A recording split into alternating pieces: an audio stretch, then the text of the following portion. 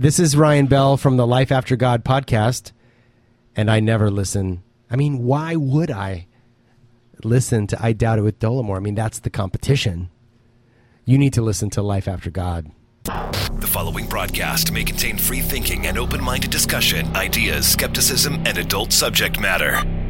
Topics will be discussed using adult language, sometimes gratuitously. Get ready to move the conversation forward. This ain't your granddad's news and comment show. This is I Doubt It with Dolomore.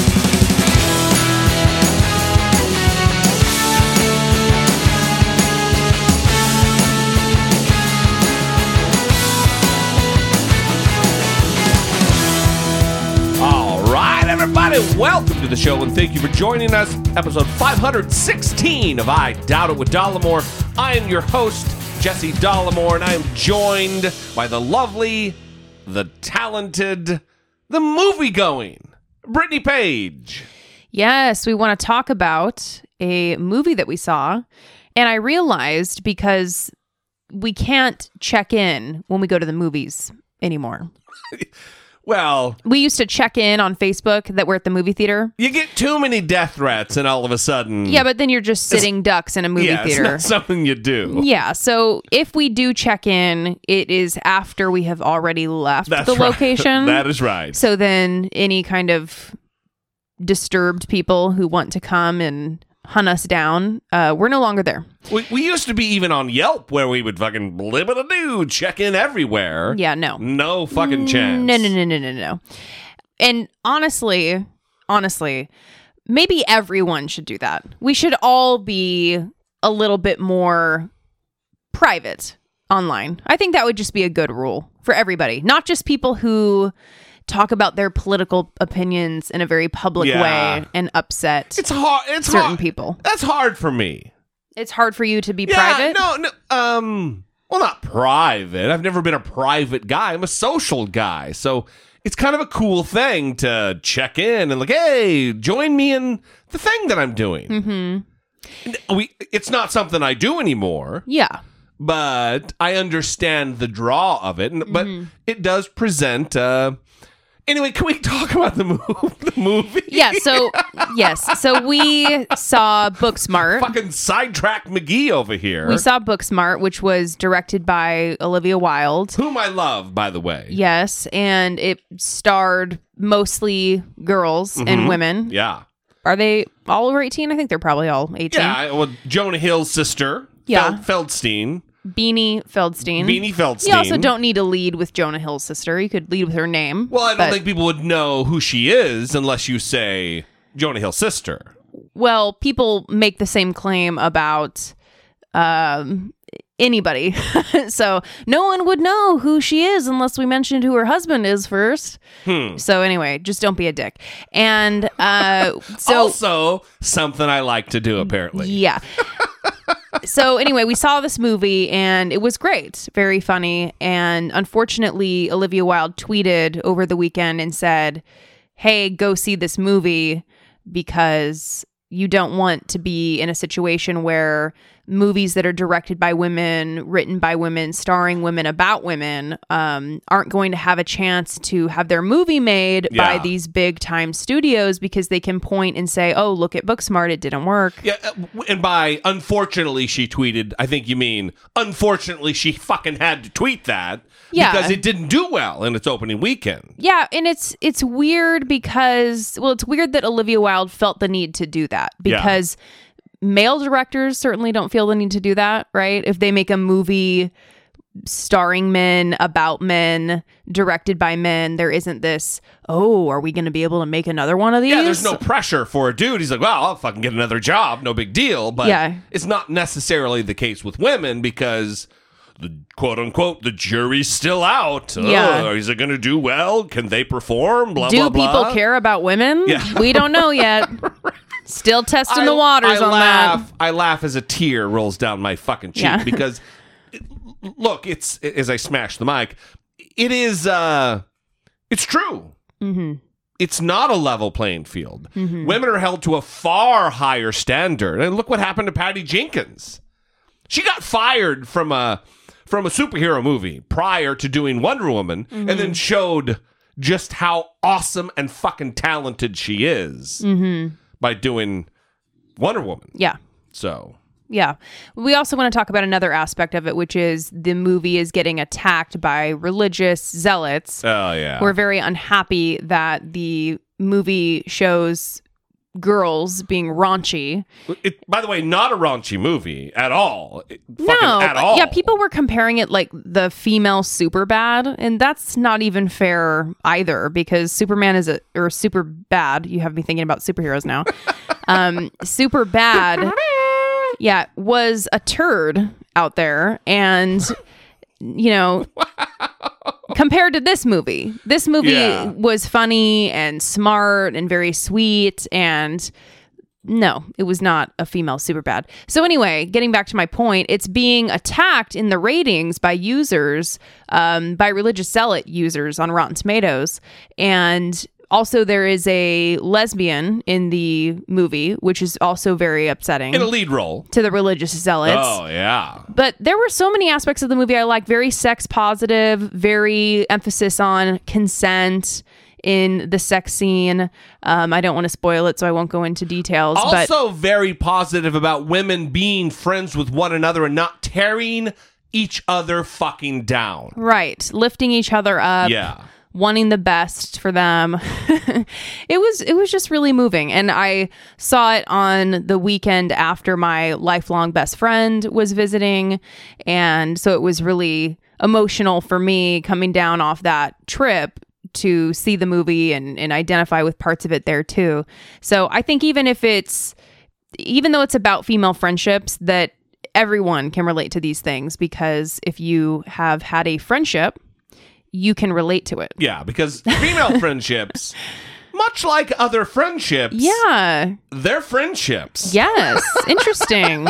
Interesting how that works, isn't it? But the movie is spectacular. Yeah. It is very, very funny and uplifting for the fact that we live the time that we live, which means it's 2019, everybody. Get over your goddamn self. Gay people exist. Women exist in roles other than being a sounding board for a fucking dude in a movie. Yeah, and I would also say we should probably all be better about this, like being aware of which movies we should give our support to, so that there are these kinds of movies being made. Yeah, right. Sure. Well, and another one that I can think of is Always Be My Maybe on Netflix, which I think just came out this weekend. And it is written by Ali Wong and Randall Park. And I read an interview with both of them where they just talked about how they created the movie that they never got to see, with themselves being represented in a way that they typically don't see in the media. Mm-hmm. So I think it's important that we make ourselves aware and support these films, these shows that represents cultural diversity. Yeah. And just diversity, period. Not white America. Right. Not everything you've seen every time you've gone to the movies for the entirety of your fucking life. Mm-hmm. And the bonus is that both with Booksmart and with this Ali Wong movie is they're both fun. They both look very funny. Mm-hmm. It's quality material. Yeah. It's not like you're just throwing somebody a bone because they made something and you got to support it. There's awesome shit out there that's not a fucking Mel Gibson movie. Mm-hmm. You know what I mean? Yeah. Anyway, I would encourage. I haven't seen the Netflix thing yet, but we for sure have seen Booksmart. Go out there and if you're going to support something that's quality, support something that needs to be supported, and that's being attacked by alt-right men's rights groups, religious nutter butters. Do the right thing. Anyway, we didn't really mean to go off on a fucking tangent there, but sometimes that happens. We almost went off on an entirely different tangent. Before we move on, though, we want to give shout-outs to a couple of people who have sent us things the last few days. We always love to go down to the post office box, mm-hmm. which we also have to have because of the death threats, bringing it full circle. Right. And get a little treat. And just recently, we've gotten a couple of different things. One, we got a message on Patreon, as I blank. And then the other one, we got a message that, hey, this next thing coming to you is for Brittany. So that is awesome. One is from the UK, and it's a couple of books from Samuel. And he wrote us this message. Hey guys, hope this email finds you well. Thought I would shout off this email while I have a free 5 minutes. Been a listener for a while now, found you via Jesse's YouTube page during the 2016 Trump presidential run, and his little forgotten comment in many about no-go areas in the UK.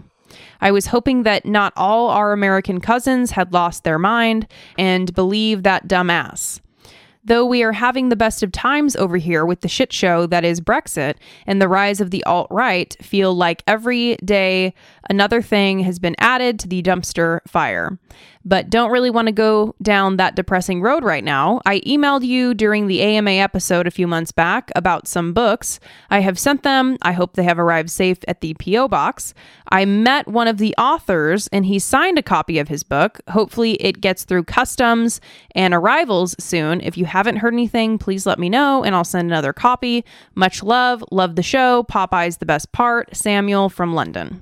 We need a Popeye's the best part drop. But we did get the books. Yes, and one of them is Why I'm No Longer Talking to White People About Race, and the other one is Race and Class in the Ruins of Empire. Wow. We have not started either one yet, but they are on the list, and I would say shortly. In fact, that the latter that you read seems very, very interesting to me. Yeah. So thank you very much, Samuel. We appreciate the books very much. I've long said that, like, Christmas gifts for me, books or booze, and then in addition to that, like kitchen equipment, cooking shit, are the perfect gifts. Books, booze, and kitchen shit. So these are welcome additions, and we appreciate it very much. Yeah, we do. So the other one was from Nick, and he sent his own book, a book of poetry, As the Moonlight Shines, by Nick Ulanowski. I think that's how you pronounce that. Sorry, Nick, it's probably not. Yeah, thank you for sending me this book. He wrote in here, Brittany, I know you love books and want to read all the books, so I hope you will enjoy mine. Check out my poem, Dr. Seuss Was Gangsta, on page 50. It pertains to climate change and Bush-era politics. Love the show. You're the best part. Nick. Love the show. Brittany's the best part. Bye. I love that Dr. Seuss was gangsta, pertaining to climate change and Bush-era politics. Yeah. As the Moonlight Shines, a book of poetry by Nick Ulanowski. Thank you for that. Very nice. We love our little treats. Those are great treats. We've actually been asked to put our Amazon wish lists public, and we've been kind of hesitant to do so. Yours would kind of be easy because it's books and shit. It's smart people shit. And mine is kind of just a place for me to save things like equipment for the show, microphones and bullshit like that. So maybe we should just put yours out there because it's more normal. Mine's more like bookmarks on a browser. Yeah. Anyway, we'll see. Support for I Doubt It with Dollamore comes from generous, engaged, intelligent, and good-looking listeners like you by way of Patreon. Your support on Patreon for as little as $1 a month helps keep the show going and move the conversation forward one podcast at a time. If you would like to join the ever-growing family of supporters, please visit patreon.com/I Doubt It with Dollamore. We have one new Patreon supporter, Tyrone. Yes, thank you very much for your beautiful contribution to the show. You guys are what keeps us. You guys keep us. You guys keep us going. Grammar is hard, everybody. Did you know it's late? Well, we said we'd get an episode out on the Friday, And here we are on a Friday. Well, we also got a bit delayed because our old dog is having some substantial problems. Speaking of Popeye's the best part, his ears are not the best part. Yeah, he's having a bummer time, so we're probably going to have to take him to the vet because he's rubbing his ears all over the place, and we don't know if it's just allergies or anyway. Another eye, by the way, his good eye. Yeah. It's kind of his half-ass eye now. It's not great either. Yeah, he's aging real fast is what we're saying. It's a rapid decline. But he's a happy fella. He is very happy, yes. Well, not when his ears are doing what they're doing. That is true. So we have a broken down mascot. Yeah. You have a broken down mascot, everybody. He is the mascot of the show, after all. Yes. Anyway, we love you guys. We appreciate you. Thank you for all of your support. If you are making a purchase on Amazon anytime soon, notwithstanding all the stupid wish list talk, if you're going to be making an Amazon purchase, go to dollamore.com/Amazon. We actually just got an email this week telling us, hey, you guys are turned off. You have 5 days to take down some link that I had on the website down. And they're going to turn our affiliate thing off because we're using it wrong. Well, the thing about Amazon is they don't want you to make money. That's right. They want to make money. They want the traffic. Right. But they don't want you to talk about it too much. Yeah, right. You know, it's not like we're actually helping Amazon. They're already getting enough traffic. You know what I mean? Yeah, yes, they I do know. don't need us, is what I'm saying. I don't know. I think if we stopped talking about Amazon like every other episode, Jeff Bezos would probably go bankrupt. Yeah. It's because of I Doubt It with Dollamore podcast that Bezos is where he is. Yeah. I mean, I don't think that that's quite true, but I think it has hints of truth, is what I'm saying. How dare you, Brittany Page? Hints of truth. How dare you?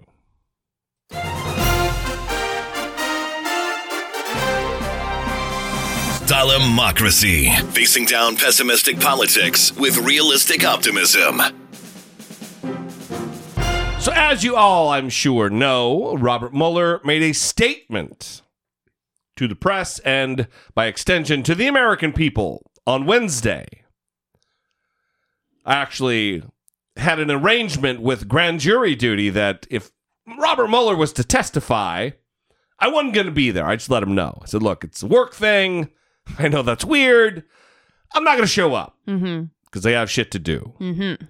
But I did go in because it was just a statement, a 9.5-minute statement to the press. It was a surprise announcement for the general public, I think, but the White House had actually been warned in advance of the announcement. And there are two aspects to his statement that we're going to talk about today.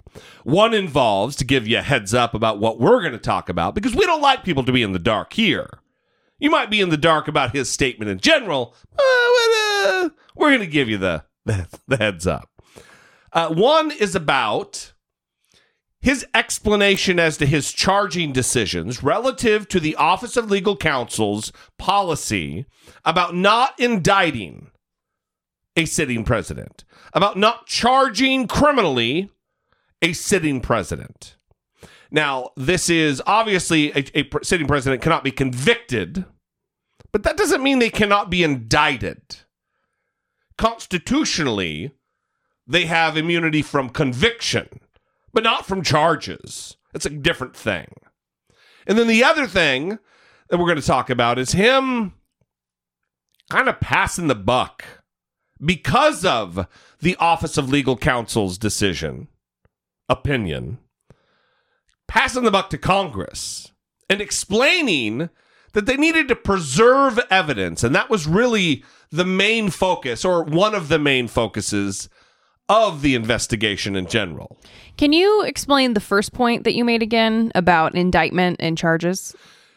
The Office of Legal Counsel is a division within the Justice Department. And they have, in 1973, they put out an opinion that a sitting president cannot be indicted for a crime or misdoings or whatever by the Justice Department. Now, because Robert Mueller is just an employee of the Justice Department, he's just another lawyer within the Justice Department, he has to stand fast to the policies and procedures of his employer, the Justice Department. So going into this, he knew up front we're not going to be able to indict a sitting president. So no matter what we find, there will not be an indictment. You know, is that pretty clear?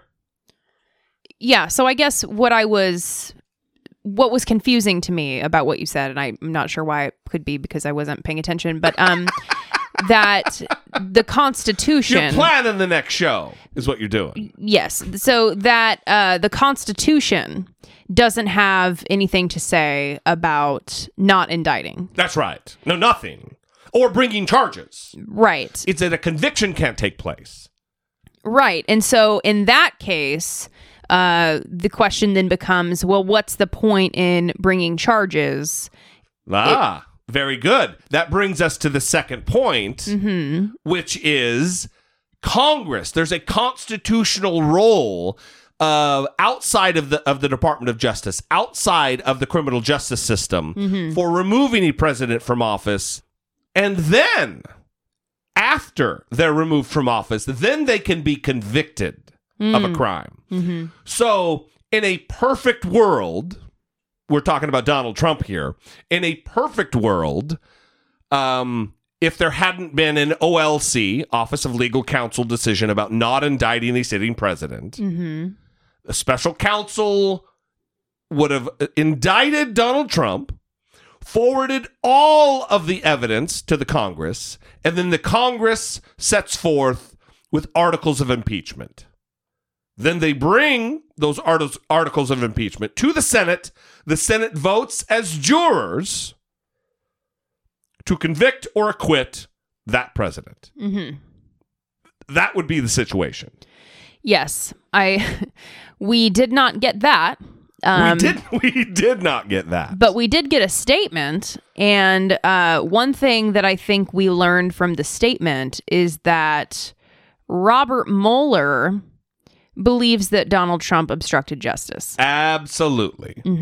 The order appointing me special counsel authorized us to investigate actions that could obstruct the investigation. And we conducted that investigation, and we kept the office of the acting attorney general apprised of the progress of our work. And as set forth in the report, after that investigation, if we had had confidence that the president clearly did not commit a crime, we would have said so. We did not, however, make a determination as to whether the president did commit a crime. The introduction to the Volume 2 of our report explains that decision.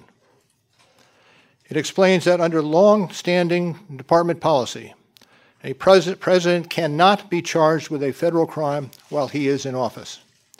That is unconstitutional. Even if the charge is kept under seal and hidden from public view, that too is prohibited. The special counsel's office is part of the Department of Justice, and by regulation, it was bound by that department policy. Charging the president with a crime was therefore not an option we could consider. So what he's saying there is they chose not to charge the president. They chose not to indict the president over what they found based on the Office of Legal Counsel's opinion that it's unconstitutional to even charge a president with a federal crime. I don't believe that to be the case relative to the Constitution. I don't believe any man, and we're speaking about presidents, the 44 men who have been president, are above the law. None of them. However, there is a mechanism, and that is Congress. But this statement stands out and should be heeded by every Republican who has no idea what the Mueller report read. This statement right here. If we had had confidence that the president clearly did not commit a crime, we would have said so. If we had confidence that the president did not commit a crime, we would have said so. In other words, we had zero confidence to say that the president was innocent. That's what that means. And they're using he needs to be very clear about his language. And this is kind of nebulous. Yeah, it's even being used by Trump supporters. You'll see if you go read comment sections to say that, well, he's not saying that he's guilty. Yeah. You know, like we know what he's saying. That's because he's a fucking lawyer. Yeah, it's also because I think he doesn't want to appear overtly political. And so he's trying to be a professional.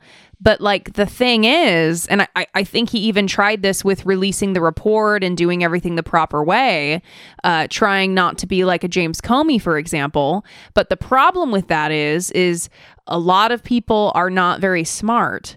And so if you don't spell things out for them, they don't get it. Yeah, that's absolutely true, except for the fact that he's not talking to your everyman. He's talking to Congress. This wasn't for the American people. He's not concerned about what public opinion is. In my opinion, that's what the deal is here. He's trying to send a message to Congress. He's trying to send a message to elected leaders who have the power to do something. Yeah, I think it can be both, though. And I think that you saw a lot of responses from the general public after Mueller made his statement because most people didn't read the Mueller report. Yeah, for sure. And once they listened to this very short statement, it was like 9 minutes, they heard what they needed to hear. And then it became, oh, shit. Did you guys hear this statement that Mueller just gave? Yeah. Oh, yeah. He just reiterated the things that are in the report. Oh, shit. Well, this is like serious and we need to impeach, you know. I'm sure he did move the needle a little bit. Yeah. And I think that is also pressure for Congress, though. Yeah. Oh, well, absolutely it's pressure for Congress. Yeah. Because that's who they listen to. Right. For sure. Now, we're going to talk about how he said he doesn't want to testify. But there's a discrepancy here that he's saying in what we just played that the reason he didn't bring charges is a direct result of the Office of Legal Counsel's opinion about not being able to indict a sitting president. Listen to Bill Barr the day that the report was made public, saying the exact opposite thing.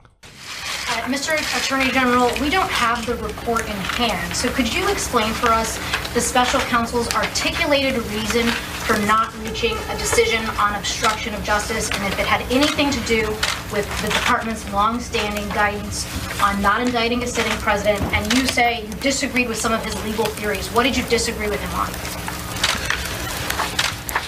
on? I'd leave it to his description in the report, the special counsel's own articulation of why he did not want to make a determination as to whether or not there was an obstruction offense. But I will say that when we met with him, Deputy Attorney General Rosenstein and I met with him along with Ed O'Callaghan, who is the principal associate deputy. On March 5th, we specifically asked him about the OLC opinion and whether or not he was taking the position that he would have found a crime but for the existence of the OLC opinion. And he made it very clear several times that that was not his position. He was not saying that but for the OLC opinion he would have found a crime. He made it clear that he had not made the determination that there was a crime.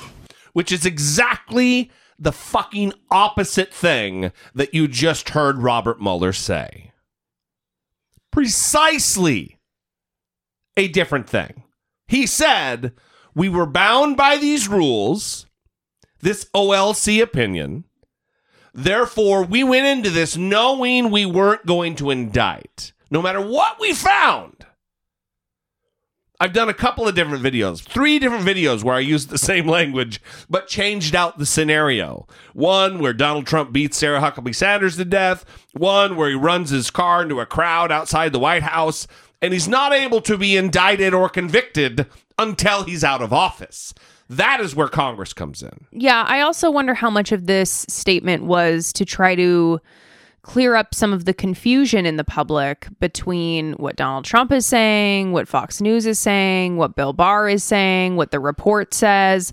Everyone saying different things, of course, with Bill Barr, Fox News, and Donald Trump lumped together there, and then the report on the other side. They are one team, that's for sure. So I think that some of it could have also been that, right? There were those reports that Robert Mueller wrote a letter saying that he was obscuring the issue by releasing the summary and that it was not an accurate representation of his report. Yeah, he wanted the full thing released. Just release it. Right. And so I wonder if some of this was, hey, Attorney General William Barr, you are not doing your job here and people are not reading the report. And I feel like all of this is being lost. So you know what? Fuck it. I'm just going to go out and I'm going to read a 9-minute statement right. And maybe people will listen to this. It also was like the moment before he resigned. Yeah. Which isn't really an FU. He was just, I'm on my way out. I'm going to say something. Mm-hmm. And part of it, I think, was, and we're going to get to it, him not wanting to testify. This is my testimony.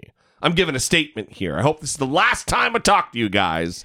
And listen, the report is my testimony. I'm not going to give you anything more. Mm-hmm. But before we get there, let's talk about and play the moment when he talks about preserving evidence and kind of passing the buck to Congress, letting them know, hey, listen, we did all of this knowing we couldn't charge the president, knowing there wouldn't be an indictment of Donald Trump, but we did this to preserve evidence for you to do your job. Nancy Pelosi, cough, cough, for Congress to do what it needs to do.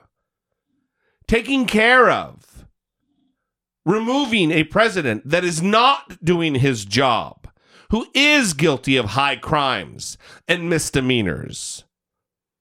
That you need to take the ball relative to the political process of removing a sitting president. Charging the president with a crime was therefore not an option we could consider. The department's written opinion explaining the policy makes several important points that further informed our handling of the obstruction investigation. Those points are summarized in our report, and I will describe 2 of them for you. First, the opinion explicitly permits the investigation of a sitting president because it is important to preserve evidence while memories are fresh and documents available. Among other things, that evidence could be used if there were co-conspirators who could be charged now. And second, the opinion says that the Constitution requires a process other than the criminal justice system to formally accuse a sitting president of wrongdoing. I love that he did this, especially for all the turds and goofballs who are going to say, well, why didn't he just charge him if there's, that's right. Whatever. Well, Donald Trump saying that. Right. There was no conviction. There's no guilty. There's no guilty. He's not saying guilty. Right. And he just told you why.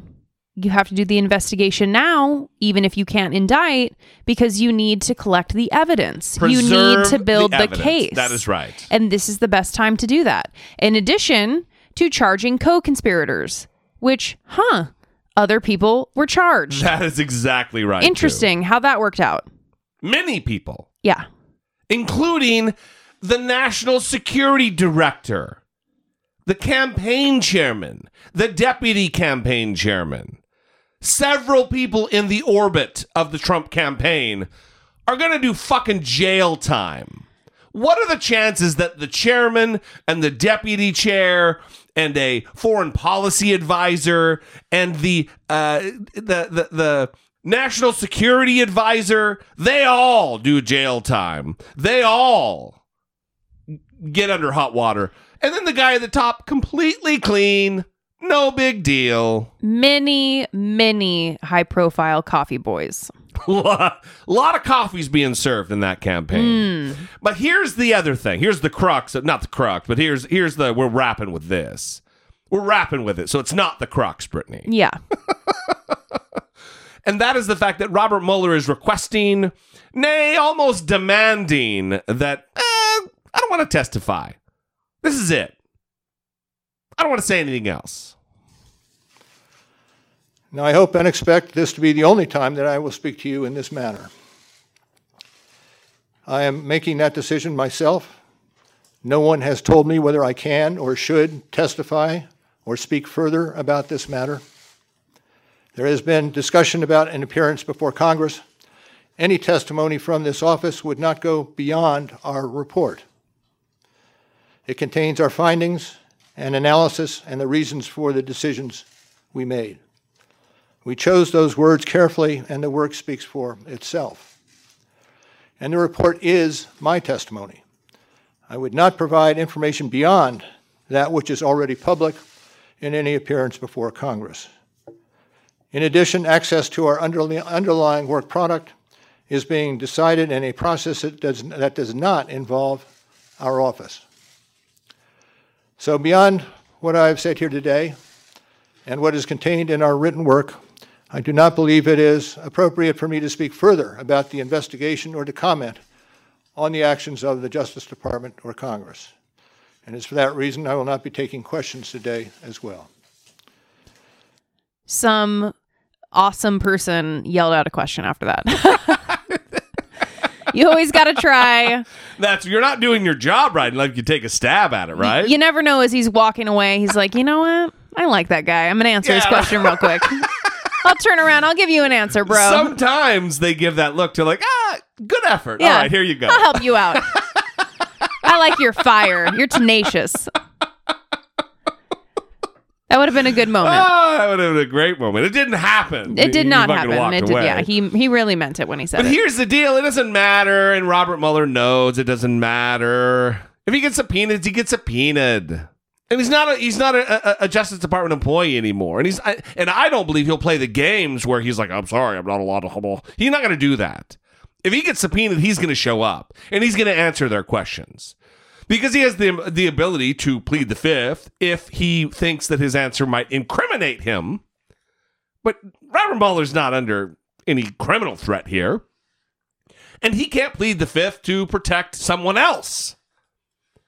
So he's going to answer. And there's lots of questions that could be asked that are outside of the specifics and the language of the 448-page Mueller report.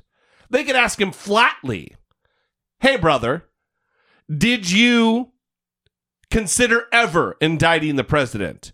No, I did not. Why did you not ever consider indicting the president? Well, here's the reason. And then it's laid out flatly and plainly. I don't believe Robert Mueller would play the filibuster game like we've seen Bill Barr play, like we've seen Matt Whitaker play, like we've seen every other cabinet official play when they show up to Congress. He's going to fucking answer the questions. And there will be many.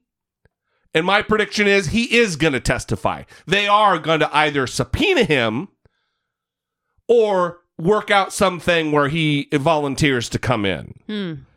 And listen, he's going to want to volunteer before he gets subpoenaed, because when he gets subpoenaed, then he's under obligation to answer whatever questions they ask.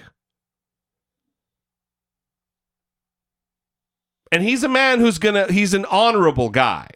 And a lot of people are mad. I read some YouTube comments on my videos. A lot of people are mad at Robert Mueller. They shouldn't be. Mm-hmm. He's done a good fucking job here. He ran a tight ship that was beyond reproach, that didn't give Donald Trump any real ammunition to attack him. Mm-hmm. You also, we want professional people. Yes. We need more professional people. And I think that is what he has been. And absolutely, I appreciate that a lot. Yeah. So anyway, we'd love to know what you think about all of this. 657-464-7609. Of course, you can always email a voice memo from your smartphone to idoughtit@dollamore.com. If you agree, great. If you disagree, even better. We'd love to hear from you. And let's move on to the next thing. Mitch McConnell. Goddamn. Unfucking believable. Sometimes when something gets just said to you plainly that you already know, you're not surprised by it because it's something you knew. but it's shocking to hear it. It's shocking that Mitch McConnell flatly admitted from a plain language question, if a Supreme Court justice dies next year in 2020, what are you going to do about it? The Supreme Court justice doesn't die next year. What would you do? We'd fill it.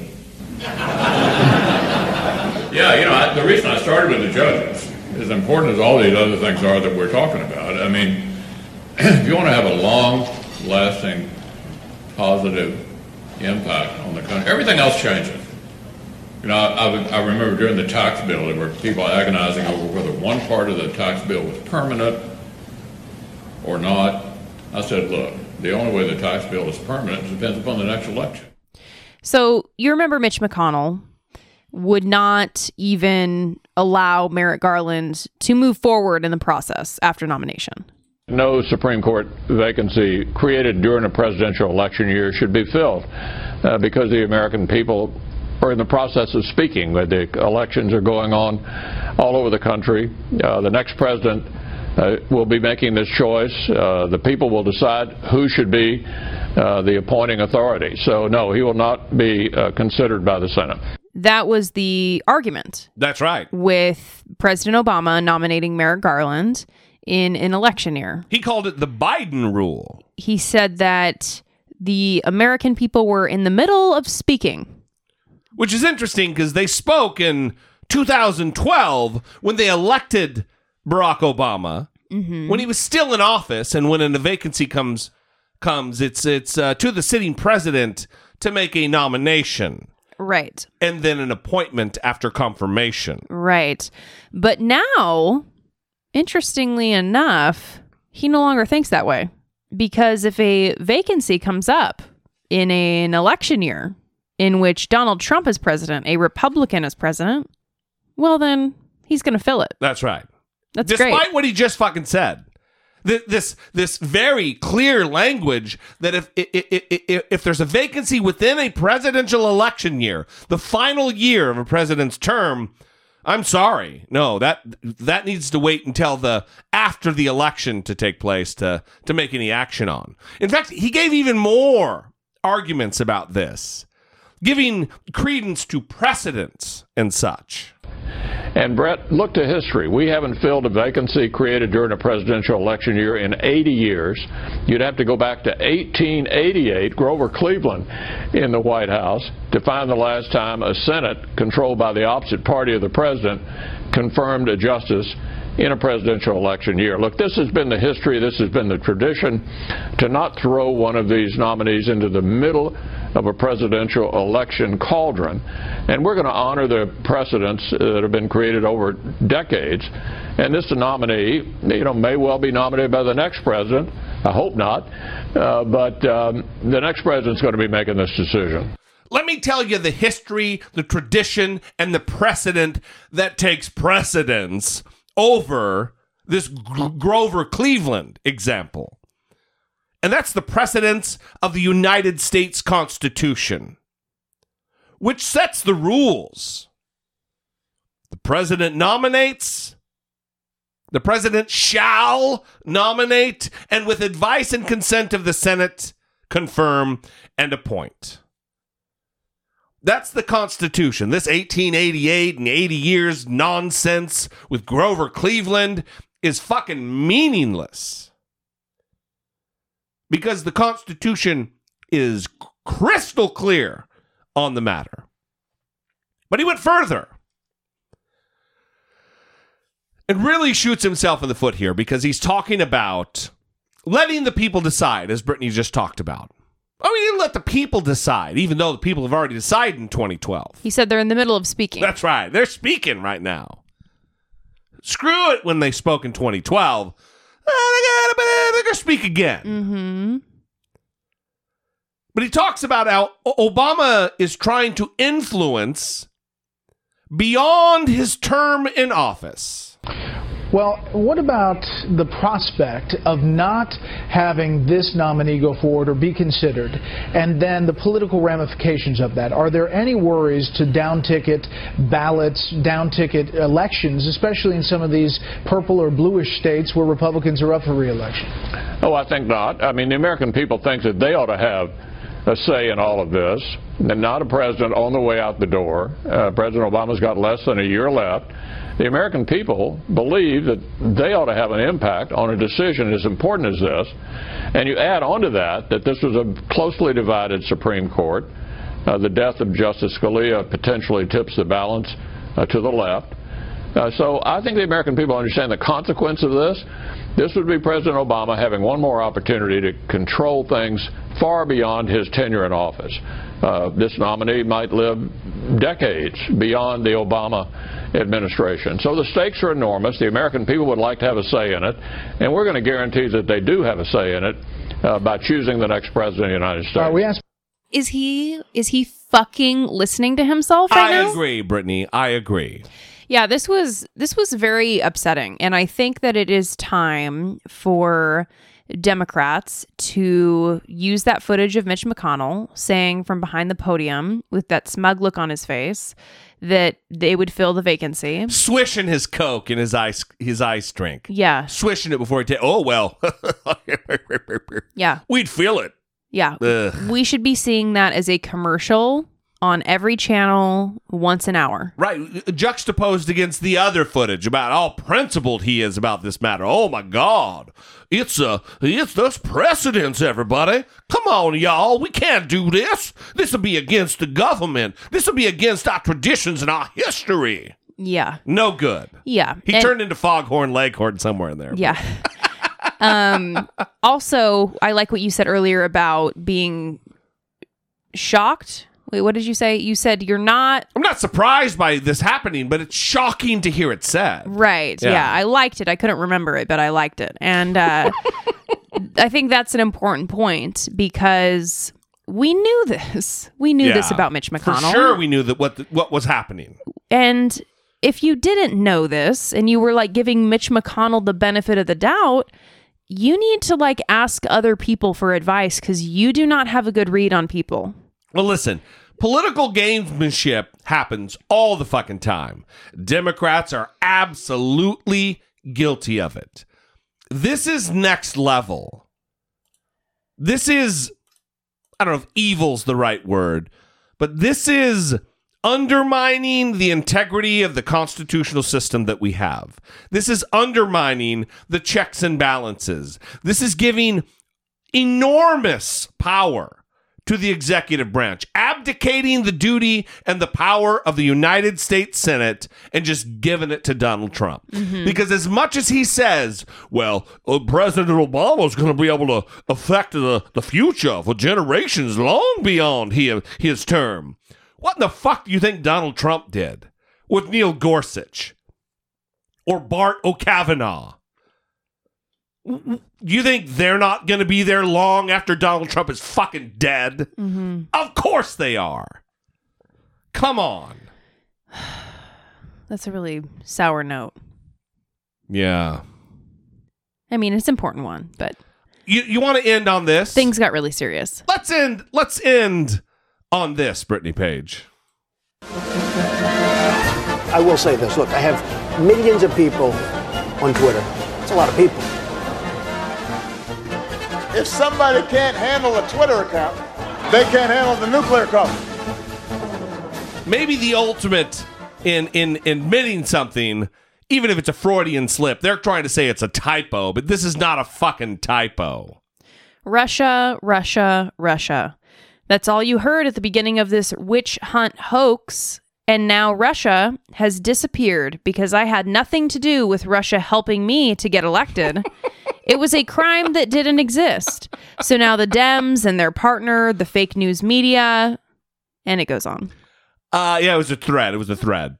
I had nothing to do with Russia helping me to get elected. Mm-hmm.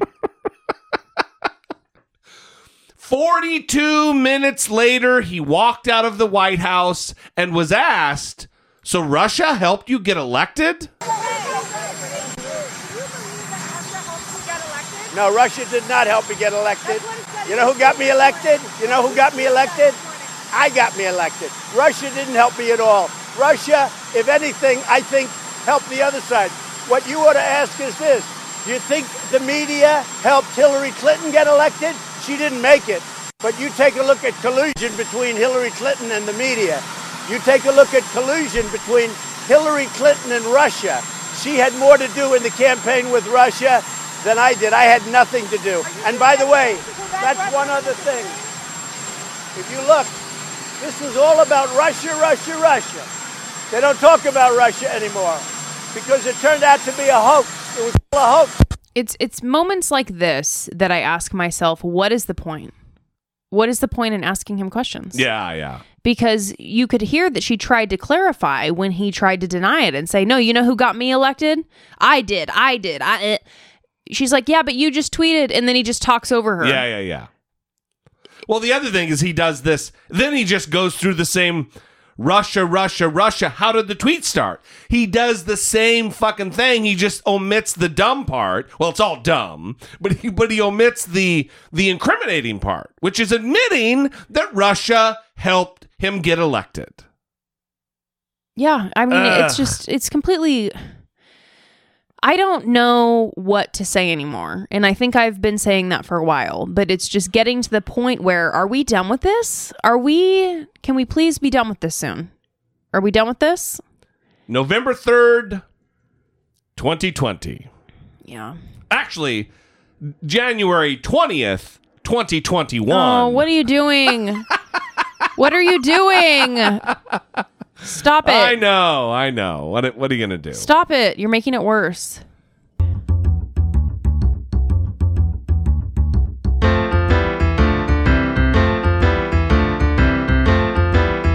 It's the asshole of today.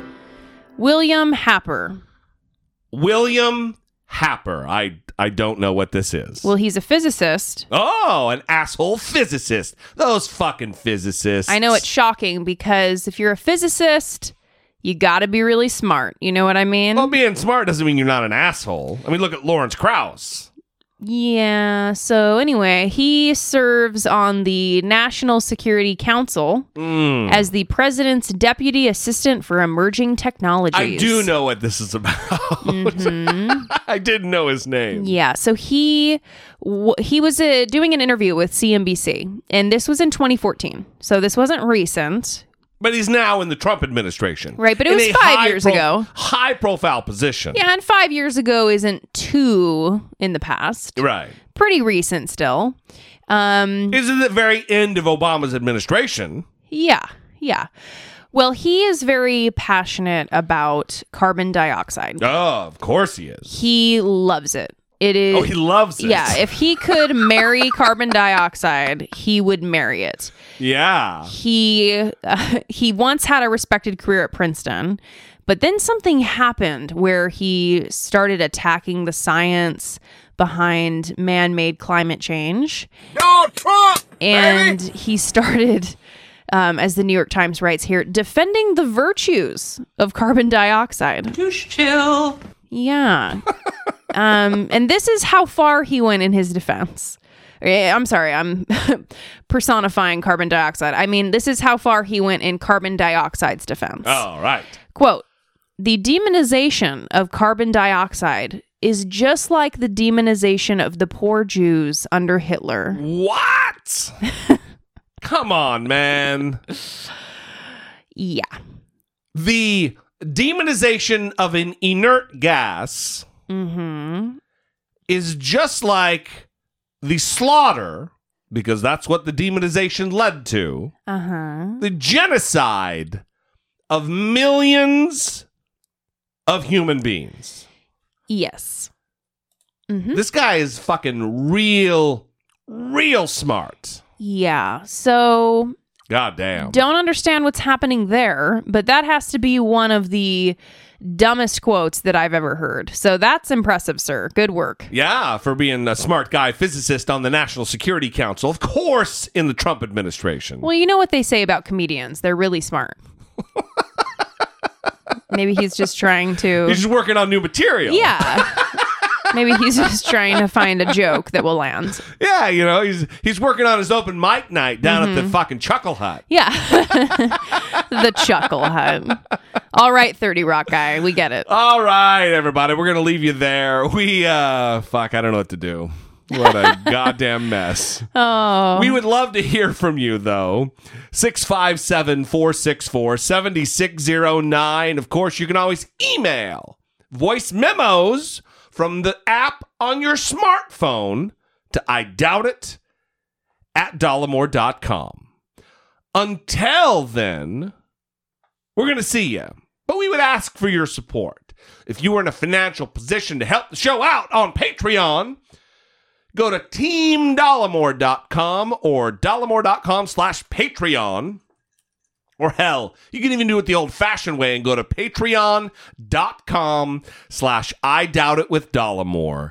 And that'll all bring you there. You can peruse the different tiers. You can peruse the different rewards. And we'd love to have you in the Patreon family to help produce the content that we do, both here and on the YouTubes.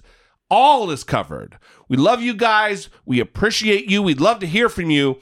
And we will see you next time. For Brittany Page, I'm Jesse Dollemore. This has been I Doubt It. Jonah Hill's sister. Beanie Feldstein. Beanie Feldstein. You also don't need to lead with Jonah Hill's sister. You could leave her name.